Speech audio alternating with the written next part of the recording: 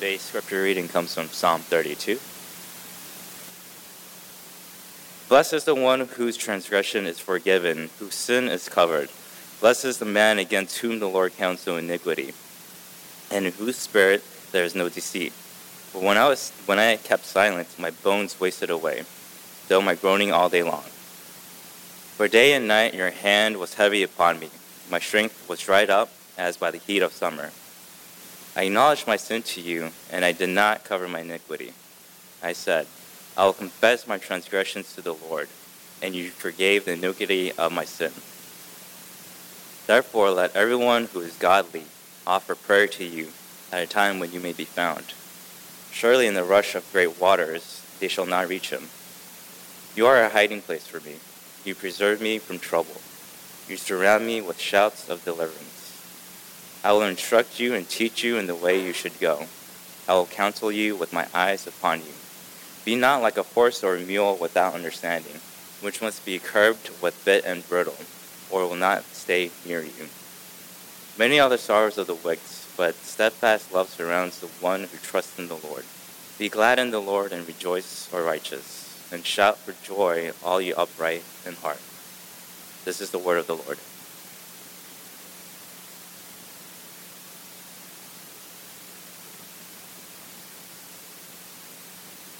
Good afternoon, New Hope. Today we will look once more at the Psalms before Pastor Rob begins our new sermon series in the book of James.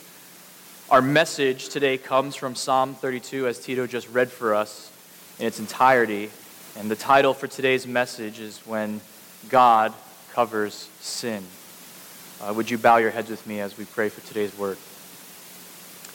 Gracious God in heaven, Lord, we are thankful for psalms such as these, Lord, that declare your forgiveness that you give to those who confess.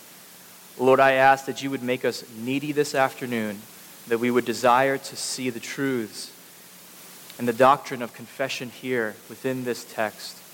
Lord, would you be with me, and may the Holy Spirit enable us to confess boldly to you, that we may find restoration, peace, and comfort. I pray this in your Son's name. Amen. Guys, I have a relatively straightforward outline for today, and that is explanation, observations, and applications. It's pretty straightforward. First is the explanation of our text for today. Psalm 32 is one of 7 penitential psalms, or songs of penance. These are psalms that reflected the psalter's sorrow and regret for sins against a holy God. Perhaps the most memorable of such psalms, and quoted much, is Psalm 51, where David cries out to God for the sins involving Bathsheba and Uriah the Hittite. And while that is actually one of my favorite psalms, I found studying and meditating on Psalm 32 may be a little bit more impactful for me. Maybe it's a little bit fresher, but I hope for you it will do the same. When asked, the great reformer Martin Luther, when asked, what is your favorite psalm, he listed Psalm 32 as one of his favorites. It is said of the great theologian Augustine that this psalm was inscribed on the wall near his deathbed so that he might meditate and be comforted by it.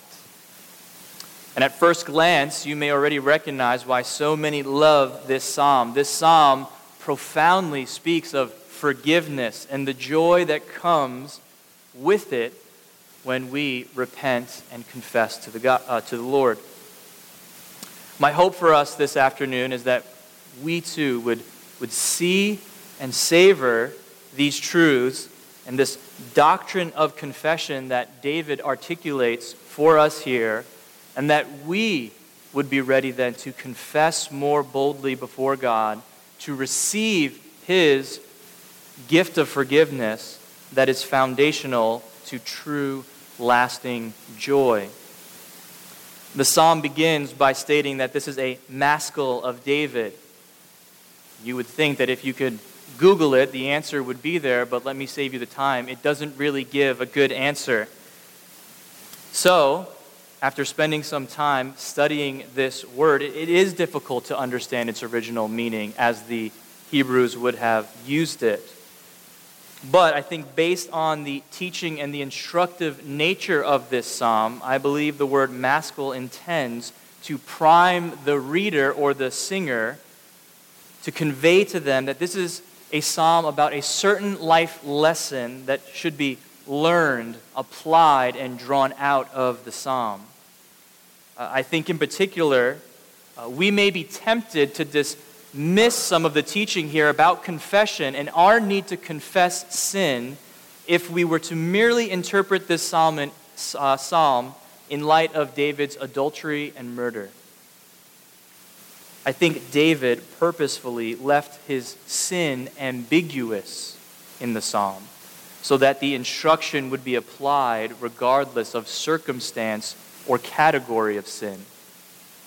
I believe the word maskil teaches us here that this is universal instruction for all of us, whether that be sins of great or small magnitude, that the teaching is nonetheless the same.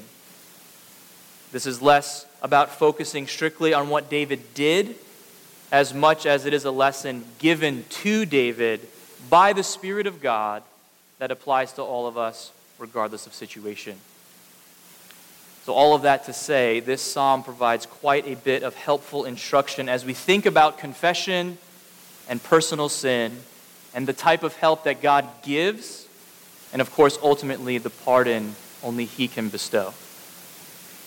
This psalm is structured by first opening in a glorious pronouncement of the blessed man who finds his transgressions forgiven and his sins covered, verses 1 and 2.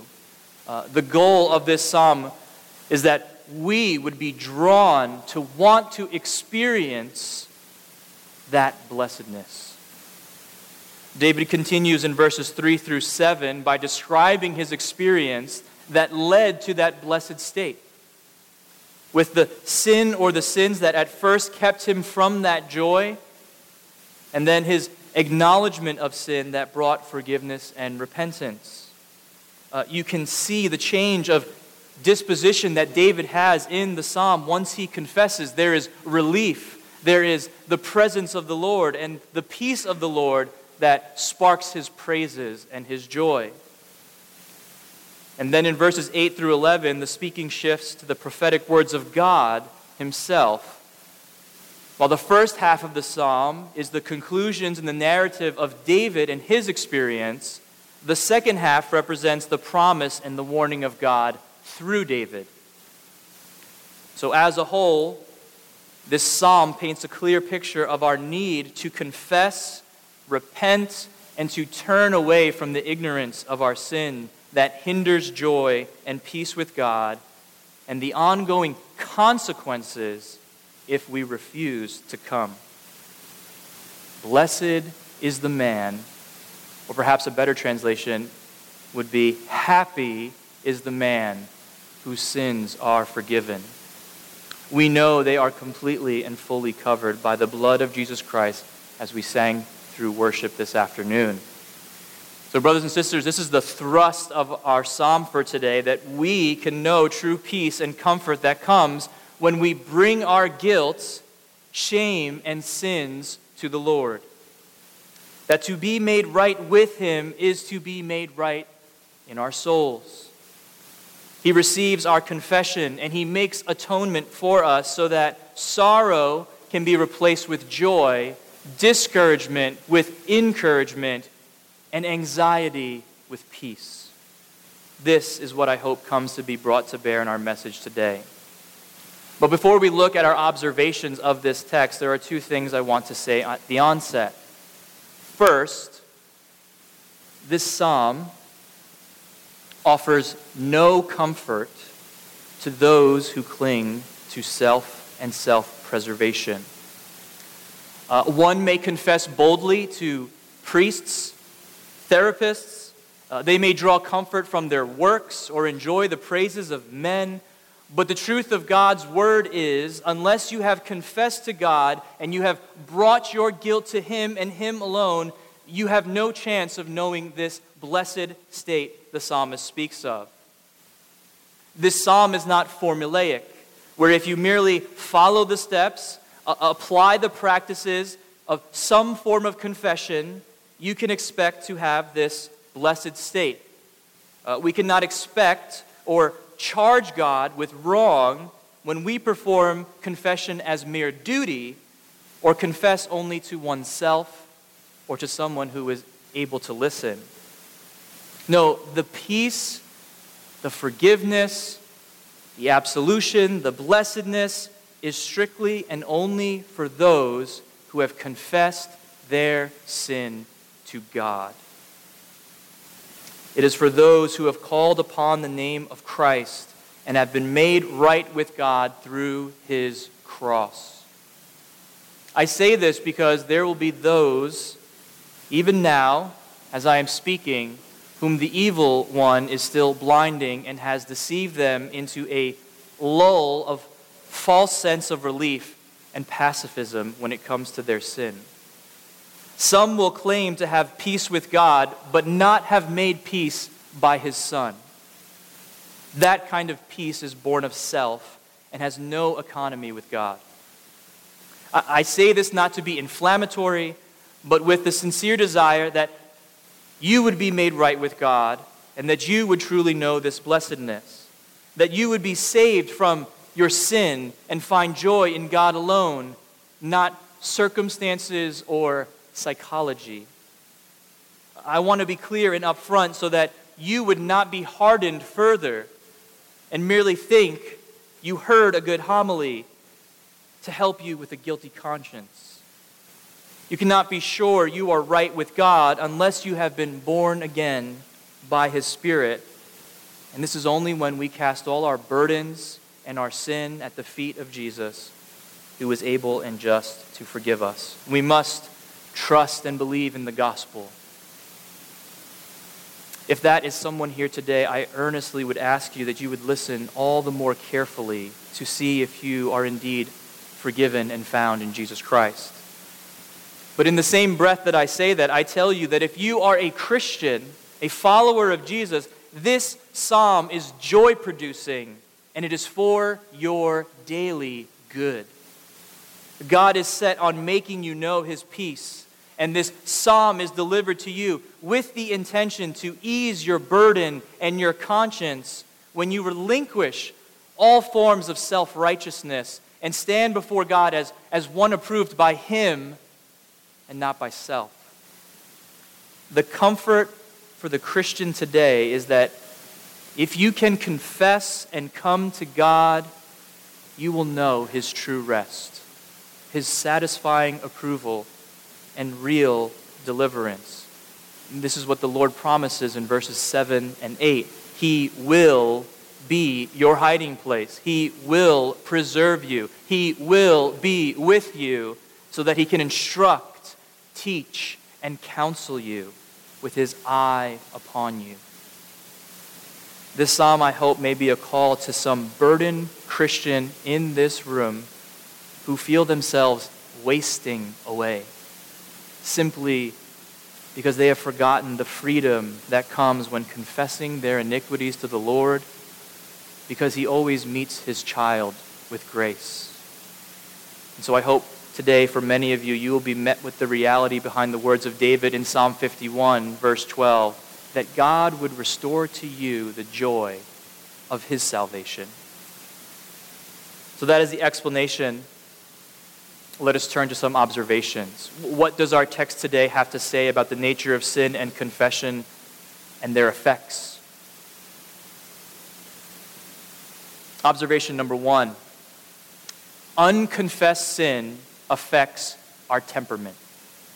Unconfessed sin affects our temperament, and it does so in 2 ways. The first way is the natural effect of unconfessed sin, which we see in verse 3. For when I kept silent, my bones wasted away through my groaning. David here is speaking of some kind of inner turmoil of his guilty conscience. It has affected his whole mood. It has affected his whole person. Here is a man who has committed some sin, but he's unable to speak about it or open up to anyone. This mighty king who probably knew more richness and pleasures than we could ever imagine in this life, who has more prestige and power, yet he is now being crushed inwardly because of some besetting sin.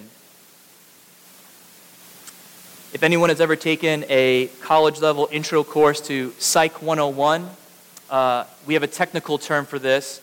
It's called cognitive dissonance. And if I have misused cognitive dissonance, maybe Ellen can tell me that I've used it wrong, and that's why I got a poor grade in psych in college. But it's called cognitive dissonance, and it's this uncomfortable experience, it's stress-induced experience when our behavior does not match our cognition or our values. I think the most classic example of this that's used in the classroom is the person who is a smoker. They know smoking causes cancer. They know it is harmful to their body, but they find themselves unable by their behavior to stop smoking. I think it's funny that our caricature for some smokers in cartoons and in movies, right, is normally this person who is battling within themselves. They're usually very moody. They're kind of they're portrayed disheveled. They're stressed.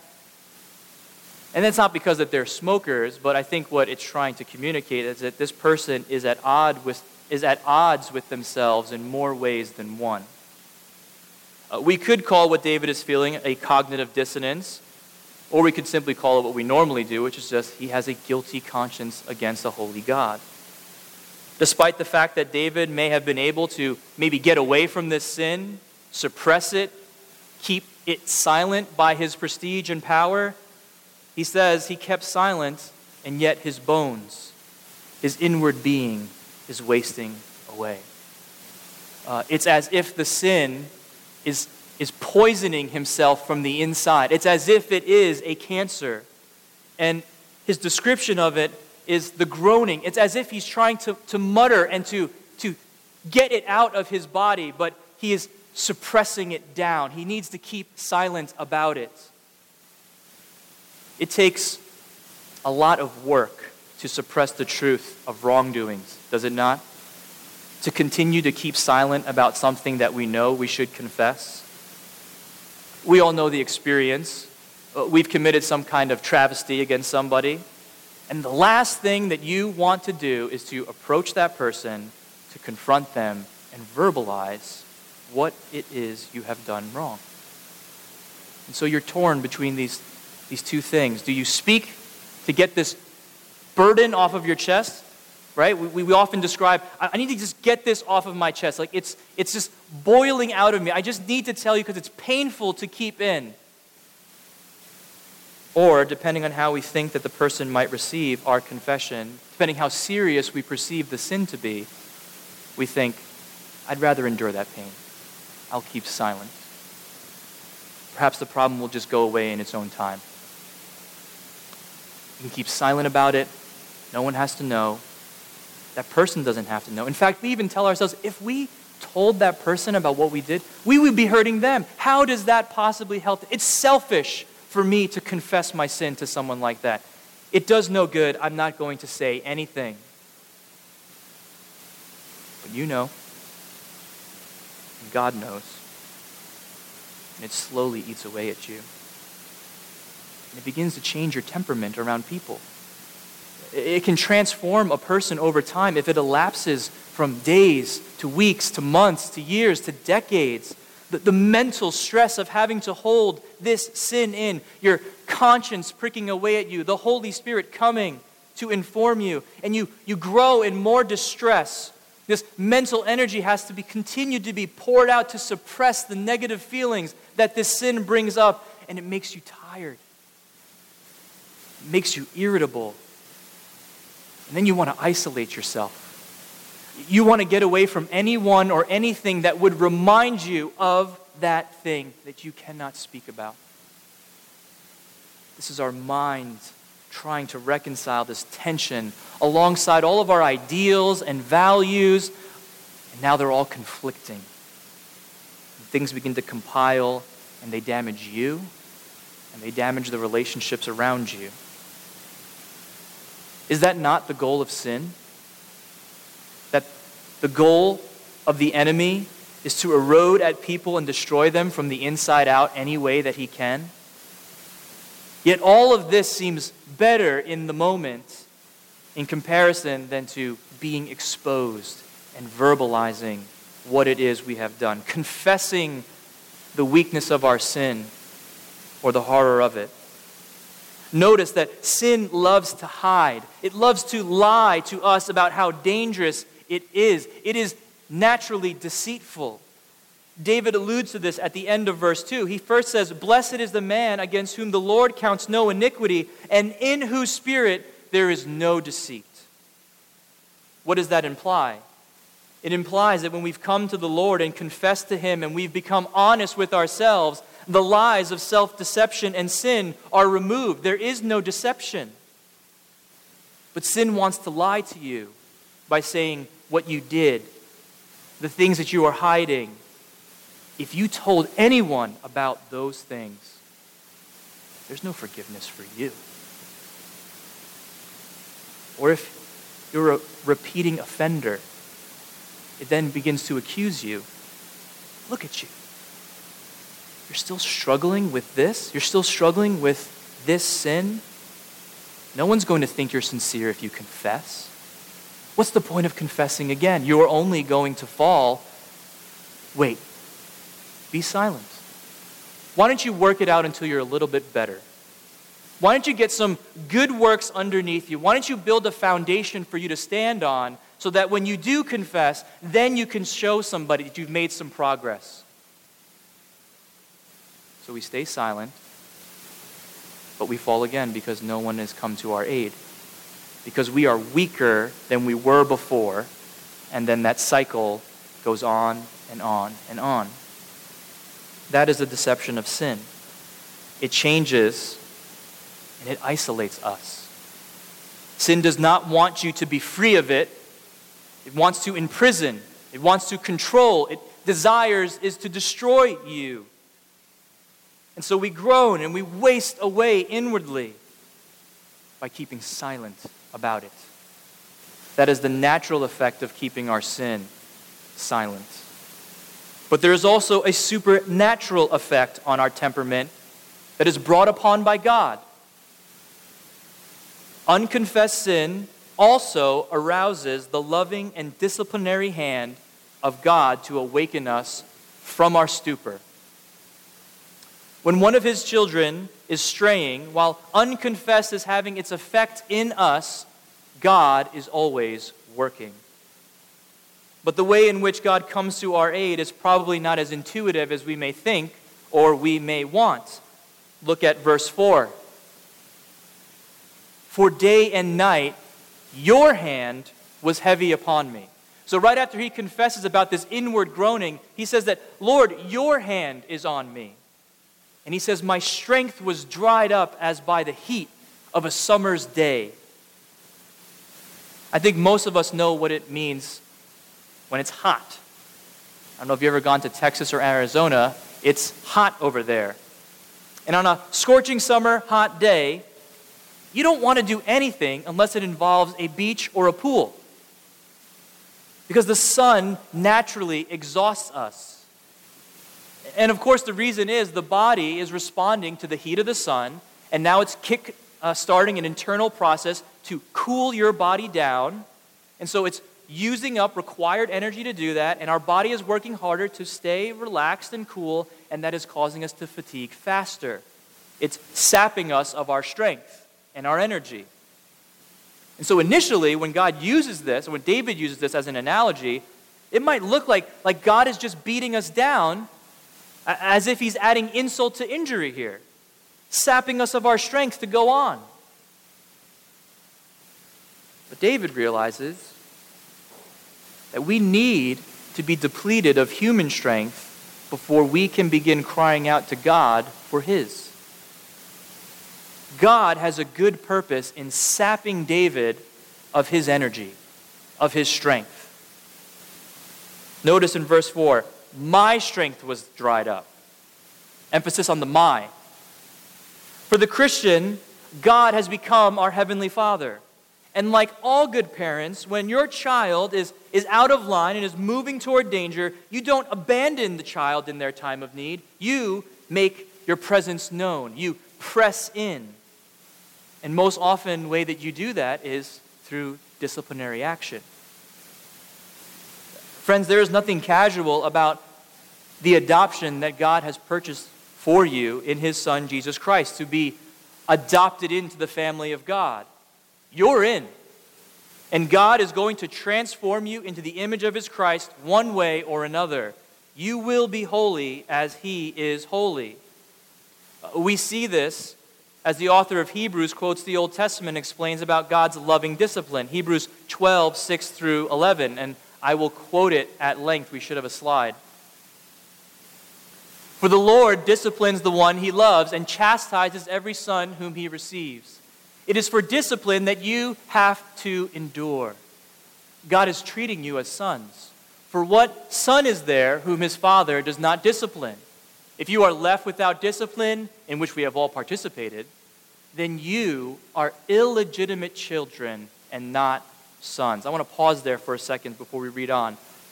The presence of God's discipline in your life is not God trying to warn you of His displeasure with you, or that you are at risk of being disowned and kicked out of the family. The presence of discipline is the sign of God's love and your legitimacy as a son or daughter of Him. If you are not feeling conviction, if you are not being disciplined, if you are not being chastised from God for your sin, that is a frightening situation to find yourself in, because that might mean you're not a child of God. You may be a son of perdition. Discipline from God is good. It is a glorious thing in whatever form that it takes for you. And we'll see why in just a second, picking up in verse 9. Besides this, we have had earthly fathers who disciplined us, and we respected them. Shall we not much more be subject to the Father of spirits and live? For they disciplined us for a short time as it seemed best to them. But He disciplines us for our good, that we may share His holiness. Discipline is for your good and to share in His holiness. For the moment, all discipline, notice the encapsulating word all, seems painful rather than pleasant, but, gotta love that word, but, later it yields the peaceful fruit of righteousness to those who have been trained by it. And that, friends, is what David is experiencing when he says that the Lord's hand is heavy upon him. It is a loving father disciplining his beloved son. And so a brief application while we're thinking about this, and that is for parents. And that is, don't be afraid to discipline your children. I find myself often self-conscious in public because I think cultural ideas have kind of seeped into my own thinking about what the use of spanking, verbal discipline, or restricting certain things with my kids. Because we're told in a variety of ways that any type of distress a child may feel is always negative.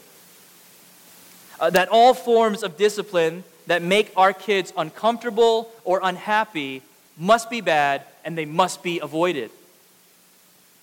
But that is a lie. Discipline is good and it is uncomfortable.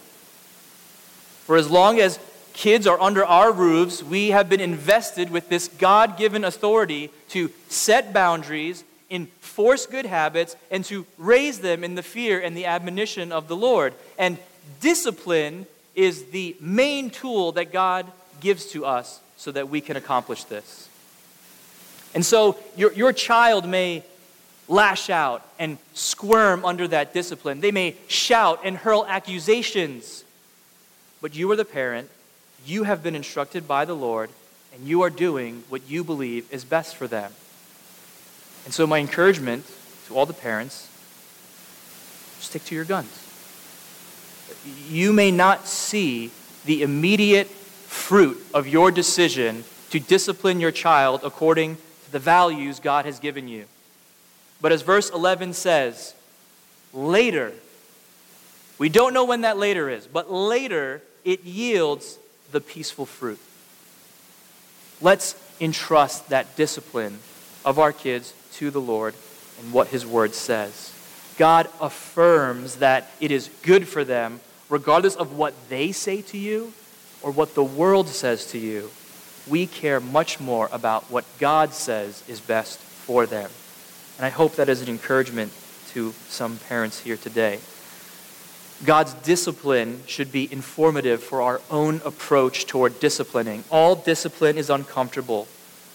But the greater reality of Psalm 32 here, for us personally, is that there is no doubt to the effect or the means of discipline God uses with His children. It is always for our good. It is always for the goal of holiness, and it will yield peaceful fruit. This psalm informs us that it is normal and necessary that the loving hand of God is heavy on the person that He is working on, who He is calling back to Himself. It is ultimately to bring us to repentance. It is the kindness of God, it is not condemnation from Him, that He depletes us of all notion of human strength that thinks that it can overcome the burden and the guilt of sin by itself. That is what we are seeing here in verse 3 and 4. So what are some examples of these unconfessed sins? Are we talking every dot and tittle? Or were we to go through this really serious experience each and every time? David may be recalling the experience that he has around the situations of sin with Bathsheba and murdering her husband. But we can't say for sure.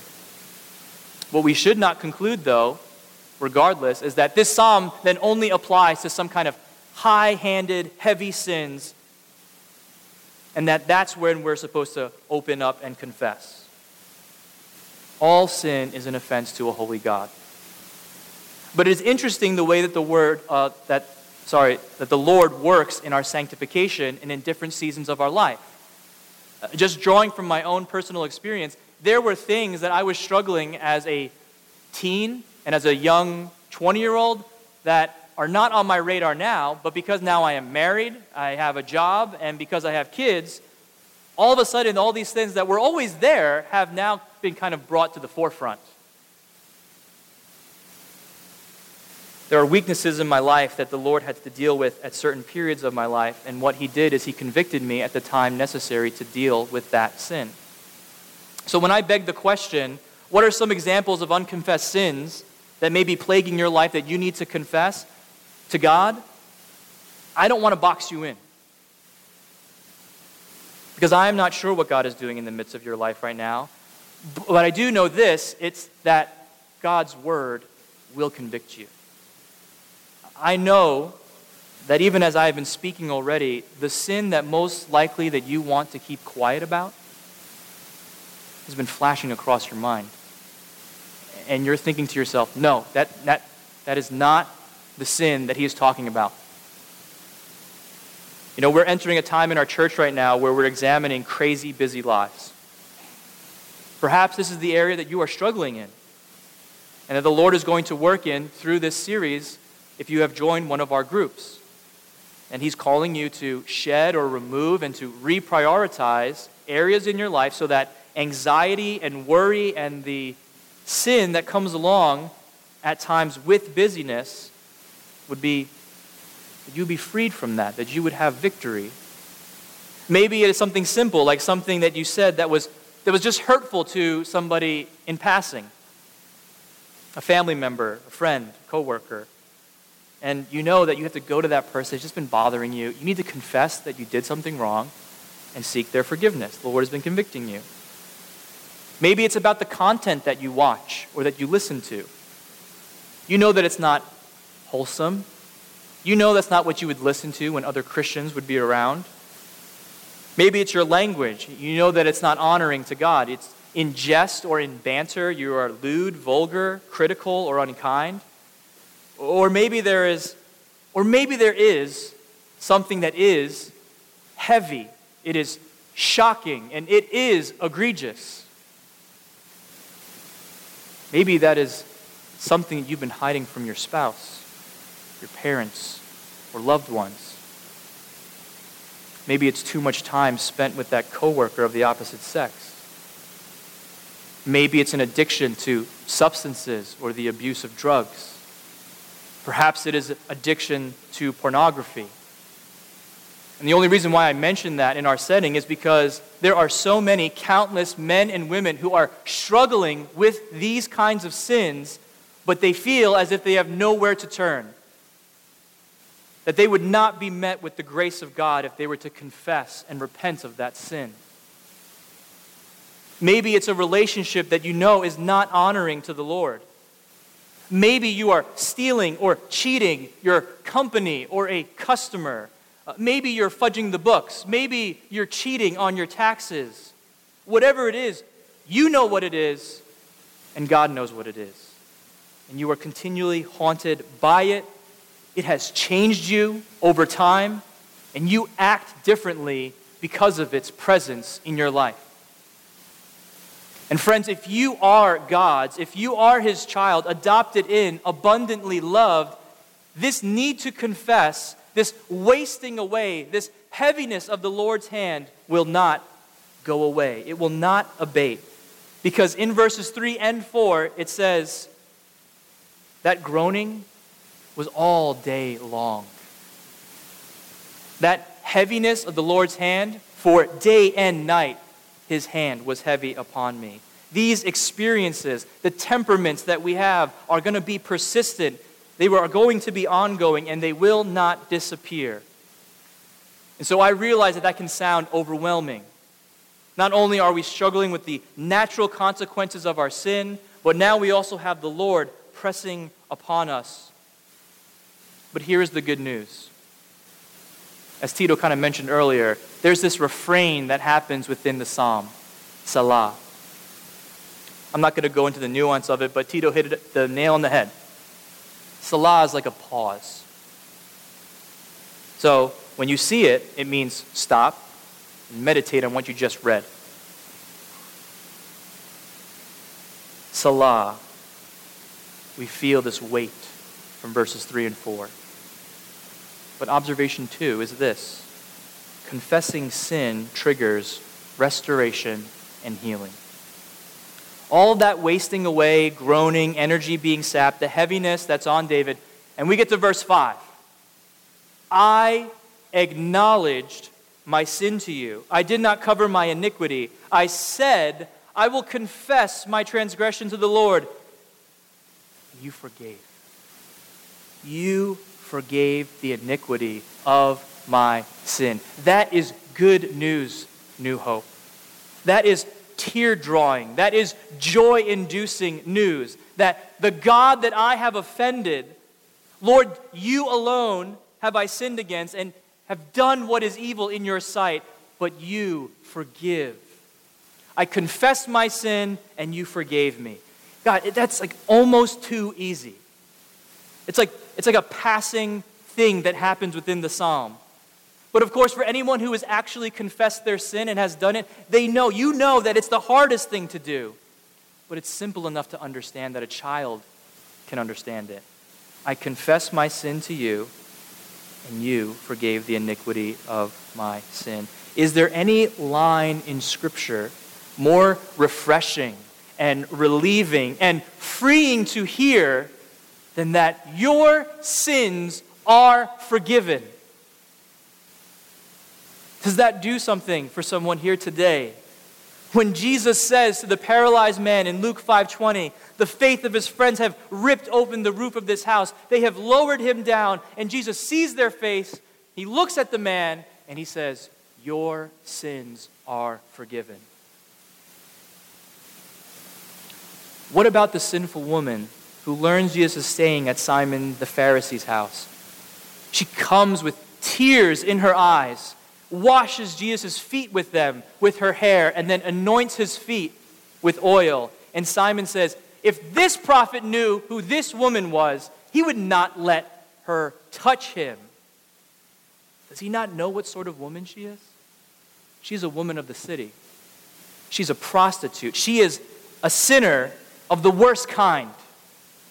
And do you know what Jesus says? I hope you'll look at it in Luke chapter 7, verse 40. He says, Simon, I have something to tell you. Simon says, what is it, teacher? Her sins, which are many, are forgiven. They are forgiven.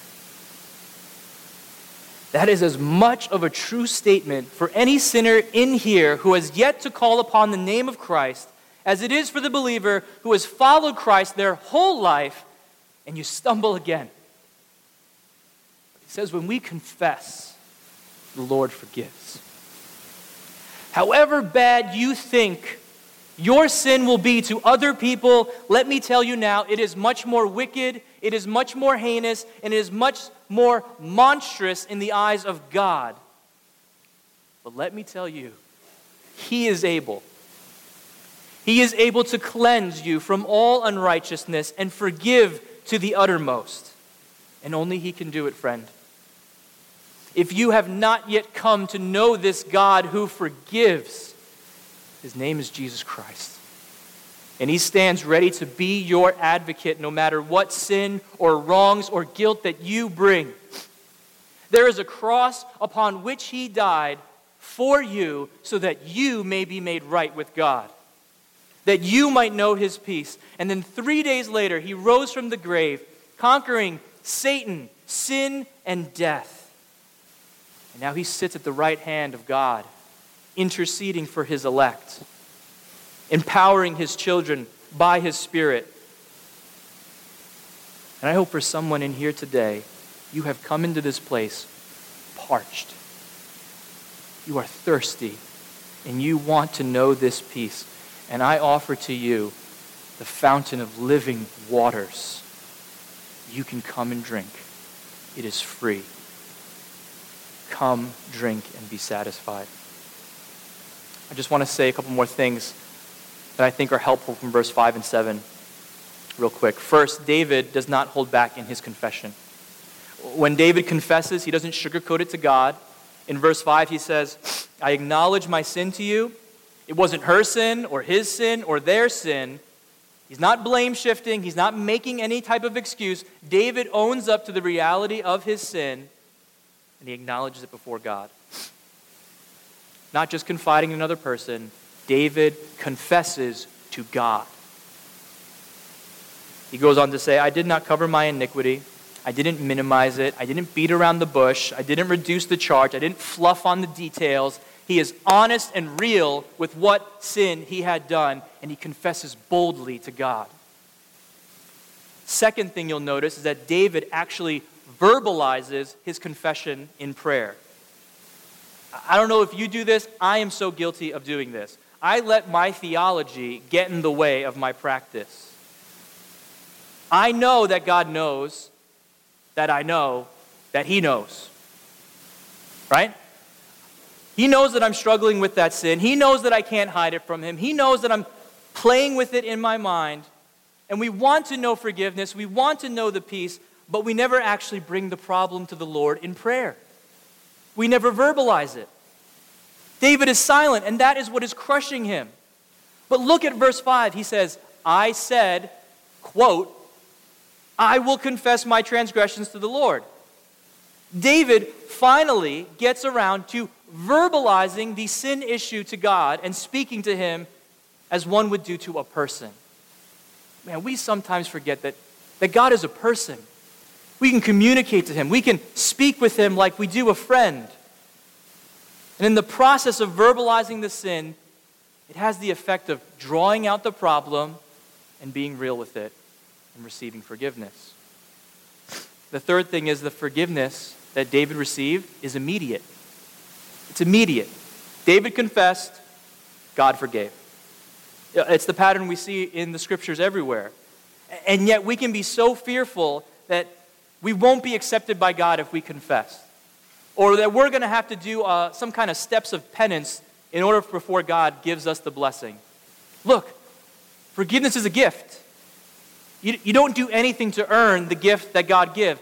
God, what He does is asks you to recognize your problem, your needs, and He'll do the rest. You don't work for forgiveness. It is freely given when you are least deserving of it. That's grace. And so the forgiveness was immediate in its application and its effect. Because of 4, David, having been forgiven, is restored to the benefits of fellowship with God. Where sin inflicts distance and a sense of separation from God, because we're not being honest, in verse 7, he confesses, he breaks into praise. He is and he feels delivered and in the presence of God. You are my hiding place. You preserve me. You surround me. All of those descriptions are pointing to the restoration, the reconciliation that David is now experiencing because of confession. Peace and comfort has been restored. So these 2 observations, unconfessed sin affects our temperament. Observation 2, confessed sin leads to restoration and healing. So what is God calling us to do? We move on to our last point in our outline, application. These will come fairly quick. Application point number 1, this may seem redundant at this point, but it is confess. Urgently. Urgently confess. David adds a warning in the midst of his praise in verse 6. He says this. You can look at it for yourself. Therefore, let everyone who is godly offer a prayer to you at a time when you might be found. Surely, in the rush of great waters, they shall not reach him. I think the hard reality of what David is saying here is that there will come a time when the Lord may not be found. Pleading and praying will make no difference once God has delivered the sentence on Judgment Day. We do not know the day or the hour of his return, and we do not know the day or the hour where he will call us to stand before him. The time for mercy is now. The time to pray is today. We know, for example, when Esau, who sold his birthright, he later desired a blessing. He wanted the blessing. But Scripture tells us he was rejected. For he had no ground for repentance, though he sought it with tears. Hebrews 12:17. The warning and the application for us today is to confess, and to confess urgently. Do not delay. Do not wait.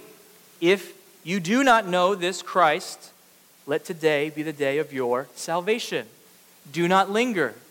Repent and believe in the gospel and receive Christ.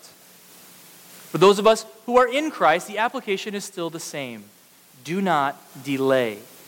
Let the truths of this text and the promise of 1 John 1:9 give you hope to do. It is hard, but give you the hope to do what you must to be right with God.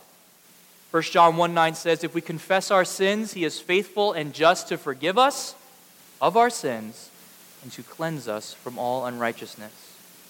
And this is what Psalm 32 and the whole of Scripture teaches. When we confess truly and wholly to God, he will forgive. Confess your sin to him today. Application 2, don't be a horse. Don't be a horse. Confess frequently. Look at verse 9. Do not be a horse, or be not a horse or a mule without understanding, which must be curbed with bit and bridle, or it will not stay near you. Most of us are familiar, if we've been a Christian for any length of time, the process of being torn down and built up again by God, and we kind of go back in through these seasons. God is good, he is faithful, and we praise him for it. But I think in verse 8 and onward, we have God speaking prophetically through David, and God says this, I will instruct you, I will teach you, and I will counsel you. And then, verse 9, don't be a horse. What is God saying there? Well, I think it's this. Don't wait for the hand of the Lord to have to crush you down. Run first to the hand of the Lord to lift you up. I don't know how many of you are horseback riders or your experience around horses. This is a place where Google did help me. Horses are controlled with a bit, something that goes into their mouth, and a bridle which kind of goes over their face. And what that does is it allows the horse to be trained. You can kind of control the direction of its going because you're steering its head. And so the rider and trainer can then control where the horse is going. And so I think what God is saying is pretty clear. The illustration is kind of clear. stop resisting and stop straying away from his love and goodness. I am so guilty of this. I will so often exhaust all of my resources to try to solve my sin problem, and I'll try to look at it from every angle. I'm looking for a loophole in the scriptures. I'm looking for something. And then finally, when I'm defeated, I'm distressed, depressed. I go, okay, God, I need you now. As Christians, we must be okay with weakness and being humble and understanding enough to go to God with every and all of our issues and sins. We are to be more desperate for Christ today than the day we first believed. We need help. I definitely need help. We all need to be desperate, and we need to stay on the narrow path that God is leading us on. Let us not be like the horse or mule who continue to be reined in the hard way. Enjoy the peace, the comfort, and deliverance of God. Confess urgently and confess frequently. Third, be glad and rejoice. Verse 11, the last verse. Be glad in the Lord and rejoice, O righteous, and shout for joy, all you who are upright in heart. Beloved, this peace belongs to you. Don't overthink God's forgiveness. Rejoice. Be glad. Praise Him and shout for joy. Be happy. Christians ought to be the happiest people around, and people should know it. Now, I'm not saying that there are circumstances or situations that can cause real sorrow, that the Lord even sends us, and circumstances that would hinder joy. I'm just speaking generally. Christians have the most to be joyful about, because forgiveness is freely given in Jesus Christ. If God is for us, who can be against us? He who did not spare His own Son, but gave Him up for us all, how will He not with Him give us all things? As we partake in the Lord's Supper today, let us come joyfully, knowing Christ's body and blood were sacrificed for the forgiveness of our sins. Praise Him at the end of this worship service in the song of response. Sing the song gladly. Belt it out of tune. Sing, praise the best way you know how to God, and rejoice in His great love for you. Let us receive the gift of forgiveness and the healing with thankful hearts that seek to praise and to make much of our God and King. And lastly, I will just say this one last time. For those who do not know this peace and deliverance, I plead with you to come to Jesus. Verse 10 says, "Many are the sorrows of the wicked, but steadfast love surrounds the one who trusts in the Lord." Trust in Jesus. Let us come to the Lord in prayer. Gracious God, I thank you for your word and for this maskil of David in Psalm 32. I ask, Lord, that you would convict and apply this word in our hearts so that we would know and experience your grace. Grant us the ability to come and to confess and to enjoy the freedom and peace made possible only by the blood of your resurrected Son, Jesus Christ. Amen.